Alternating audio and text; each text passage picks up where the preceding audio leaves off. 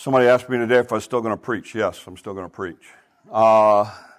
Doctrine. Remember, that's a cornerstone of who we are, is sound biblical teaching. So we want to finish up this morning our series on the parables. Believe it or not, we've done this 36 times now at the end of the day. Depending on how you look at the parables, there are a couple that odd and end ones. We're actually going to look at 3 this morning. And you go, wait a minute, how are you going to do that? It's going to be fast. So just hang on as we go. We're going to finish up that series this morning. And then next week, we're going to start a new series. And what we're going to do is we're going to be looking at the life of Joseph. So if you want to read ahead, you can read at the end of Genesis on the life of Joseph. I did find out I did preach on this actually in 2002. So if you can remember that. If I didn't remember preaching on it. So we're going to be looking at the life of Joseph. And there's just a ton. It's one of my favorite Bible characters. Joseph has some tremendous insight for you, and not only how you handle difficulties and how you handle hardship, but also in parenting. There are a ton of lessons in there as well, and actually we're going to look at a lot of parenting lessons next week, actually. So it'll be a fun trip. So that's where we're headed next. This morning, like I said, I'm going to look at 3 kind of catch-all parables, but they all are kind of saying the same thing. That's why I grouped them all together. The parable of the strong man, which is found in 3 of the Gospels, the parable of the absent householder, and then the parable of the evil and wise stewards. So, hang on, here we go. Luke 11. When a strong man, fully armed, guards his own house, his possessions are safe. But when someone stronger attacks and overpowers him, he takes away the armor in which the man trusted and divides up his plunder. Whoever is not with me is against me, and whoever does not gather with me scatters. Very simple principle. Here's what Jesus said. In this context, they're asking Jesus, they said, look, by what authority are you doing this stuff? And their idea was that he was from Satan, and Jesus in a number of times says, well, Satan doesn't cast out Satan. That would be kind of stupid. So instead, he uses this analogy here, and he says, look, if you want to take something from somebody, and they're guarding it, you have to bind them. That's the only way you can do it. You have to be more powerful than the person that you're trying to take something from. So Jesus is using this to basically say this, look, the reason I can cast out Satan is because I'm more powerful than Satan. So I simply bind Satan and then I take what I want, I do what I want because I have that ability because I'm stronger. And then he ends with it by saying this, you've got to choose who you're going to follow. You don't get to choose both. You choose one or the other. You're either for me or you're against me. There's no middle in this parable at all. So he kind of lays out that principle in that passage. Then another parable is Mark 13. Here's what he says. Be on guard, be alert. You don't know when that time will come. It's like a man going away. He leaves his house, puts his servants in charge, each with their assigned task, and he tells the one at the door to keep watch. Therefore, keep watch. You do not know when the owner of the house will come back, whether in the evening or at midnight or when the rooster crows or at dawn. If he comes suddenly, do not let him find you sleeping. What I say to you, I say to everyone, watch. And he uses this parable to get this idea that, look, you don't know when I'm coming back. Because they always wanted to know that. And Jesus is like, you don't ever know. You've seen this over and over again in the other parables. And Jesus basically says, look, you need to understand, you need to always be ready because you never know when I'm going to show up. You don't know when that time will come. My father-in-law, again, dealing with Alzheimer's, we appreciate your prayer for him. They put him on hospice last week. But we love getting him to talk about military stuff. And one of our favorite stories is the one he tells.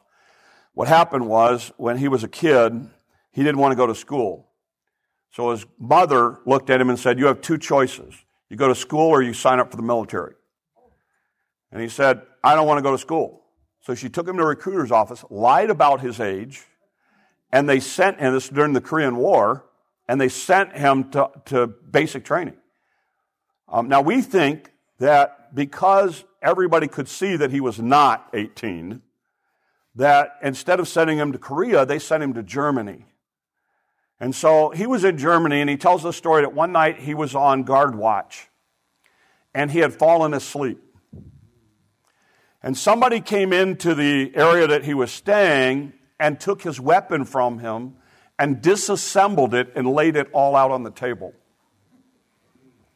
He woke up looking at his weapon that is all in pieces. And of course, those of you in the military know you can put that thing back together with your eyes closed. Well, he put it back together really, really fast and thought that he was going to get in trouble, and he went and nobody said anything to him. He was in a situation that following week where he had to confront an officer about something, and I think it was a bar thing where the bar was closing and he needed to get him to leave. I don't remember all the details, but yeah, so the bar was closing, and he said, "Sir, I need you to leave because they're trying to close the bar." And he said, "Private Vaughn, is it?" He said, "Yeah." He said, "How long did it take you to assemble that weapon?" He said, "Sir, you have a good evening." And turned around and walked off because he realized you can do whatever you want to do at that point. But he learned a lesson. You think my father-in-law ever fell asleep on his watch again? No, not on your life. This is what Jesus says. Look, you be ready. You be ready because you never know when I'm going to come back. And then he tells this story. I'm going to jump halfway into the story. You can read the earlier part of it. But Peter asked him, "Lord, why are you telling this parable to us or to everyone?" And Jesus, the Lord answered, said, "Who then is faithful and wise manager, whom the master puts in charge of his servant, to get them their food allowances at the proper time? It'll be good for that servant whom the master finds doing so when he returns." He said, it's going to be great when the master returns, you're doing what you're supposed to do. "Truly, I tell you, he will put him in charge of all his possessions. But suppose the servant says to himself, my master's taking too long time in coming. And then he begins to beat the other servants, both men and women, to eat and to drink and get drunk. The master of that servant will come on a day when he does not expect him, in an hour that he's not aware of, and he will cut him to pieces and assign him a place with the unbelievers. The servant who knows the master's will and does not get ready or does not do what the master wants will be beaten with many blows. But the one who does not know and does things deserving of punishment will be beaten with few blows. From everyone who has been given much, much will be demanded. And from the one who has been entrusted with much, much more will be asked." Jesus uses this parable here to talk about the response of a servant to two different scenarios. In one response, he does exactly what the master said. The master comes back, everything's awesome. And the other one, he decides, you know what, the master's taking too long, I'm going to take advantage of my position. And he acts in a selfish way. And he says when the master comes, he's going to punish him. We talked about this, we talked about the rich man and Lazarus. A lot of people actually use this passage to believe that there is actually degrees of punishment for people who have rejected God. And here he talks about a master who knows what he was doing was wrong, is treated very, very harshly, and someone who still did what was wrong but may not have known it is still punished, but not as severely. And so Jesus uses this illustration to basically say to people, look, you need to understand, if your master's giving you much, then you better be doing much. And it's a sobering parable for us, because I'm going to tell you right now, you need to understand, the poorest person in America is still one of the richest people in the world on a purely financial basis. We have been incredibly blessed. The freedoms that we have, the resources that we have, the opportunities that we have. I mean, I know, you get all bent out of shape when your gravel road does not meet up to your standards, because we stopped using gravel a long time ago. But we get all bent out of shape on that. Have you ever seen the main road in Papua New Guinea? Okay, I'm telling you, your gravel road looks like a superhighway. But again, why? Just because we've been given so much that we just take for granted. And Jesus goes, look, you need to understand, I expect more from you. I expect more from you. So all these parables kind of have this same idea. And the idea is simply this, that, first of all, you got to make a choice. It's like the strongman thing. You got to make a choice who you're going to follow. And then you need to be prepared, because you never know when the Lord's coming back. You never know when that day comes that you take your last breath. And then the idea of, and when you do, you need to know there's an accounting for how you've lived your life. So these three parables, I think, kind of reiterate what we've seen in all of the parables. So I want to close this morning with this idea. I want to look at four things big picture things that I learned from the parables as a whole. Okay? So I'm kind of going to go through the whole, a couple of really key ideas that they're taught. First one is this. Kingdom principles are not earthly principles. Often in the teaching of the parables, what Jesus says is opposite of the way we would do it in the world. That ought to be, by the way, a great standard for you to have to figure out sometimes when you're trying to figure out what does God want me to do. One of the easiest ways to do it is figure out what the world wants you to do and do the opposite. The Bible says, do you want to get? Give. You want to lead? Serve. There's so many things in the Bible that are flipped from this world's perspective. You've seen it as Jesus teaches in a parable. Often, he takes these ideas and he's like, okay, you want to talk about who you invite to a banquet? You don't invite people who can help you. You invite people who can do nothing for you. That is so contrary to the world. The world says, no. You need to invite people who will do something for you that you can get something from. Kingdom principle is completely different. So what I would encourage you to do is when you're looking at what's the right thing to do or what should I do in this situation, understand this. Most of the time, kingdom principles are opposite what the world has us to do. Second idea that you see in these ideas is you need to be very, very careful and use your time wisely. We've seen this over and over and over again.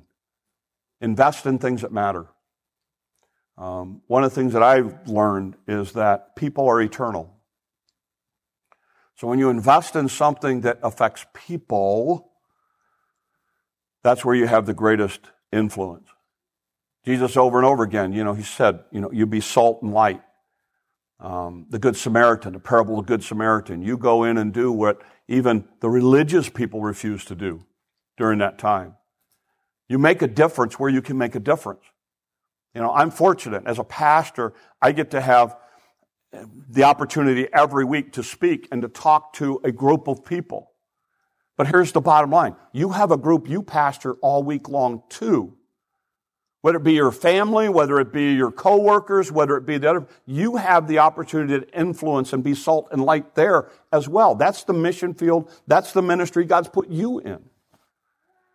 And that's what he's saying. Jesus says, look, use your time wisely. The third idea, and we talked about this when I talked about the rope, is this idea of life is unpredictable. It is so short compared to eternity.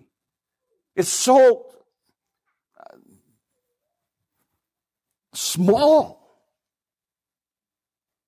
And yet we make what we're going through so big. But when you drop it in light of eternity, as Paul says, it's but a moment.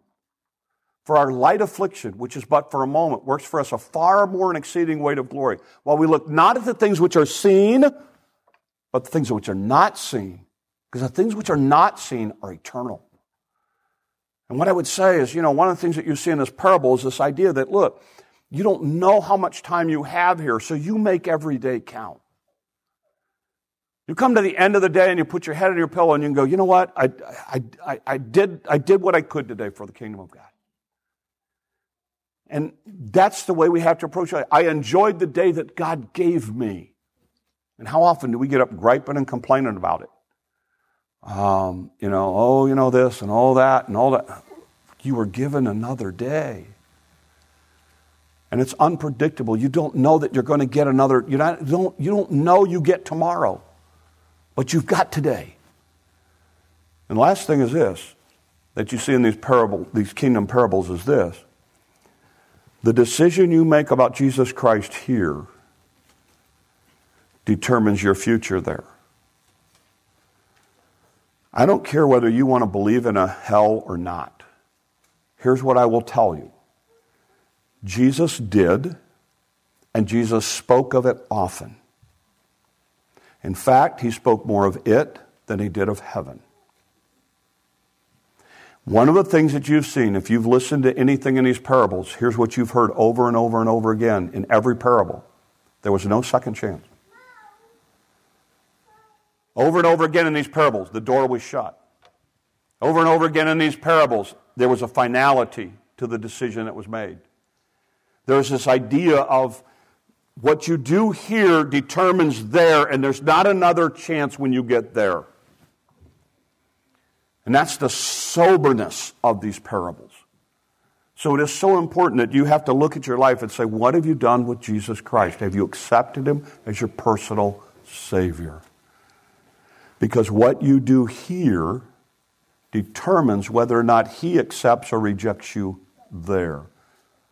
And he said over and over again, on that day, many will say, didn't I do all these things? And I'll say, I don't know you. I don't know you.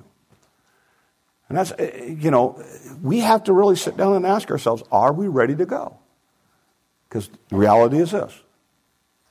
Again, will you probably be here tomorrow? Yep, odds are good. Odds are good. Can you guarantee it? Nope. How important is that thing, that person you're all ticked off at?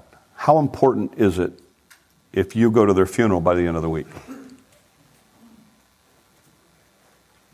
I think you live with short accounts. I don't ever want to look or go to a graveside service or go to a funeral service with regrets. So keep short accounts. Keep short accounts. Life is too important.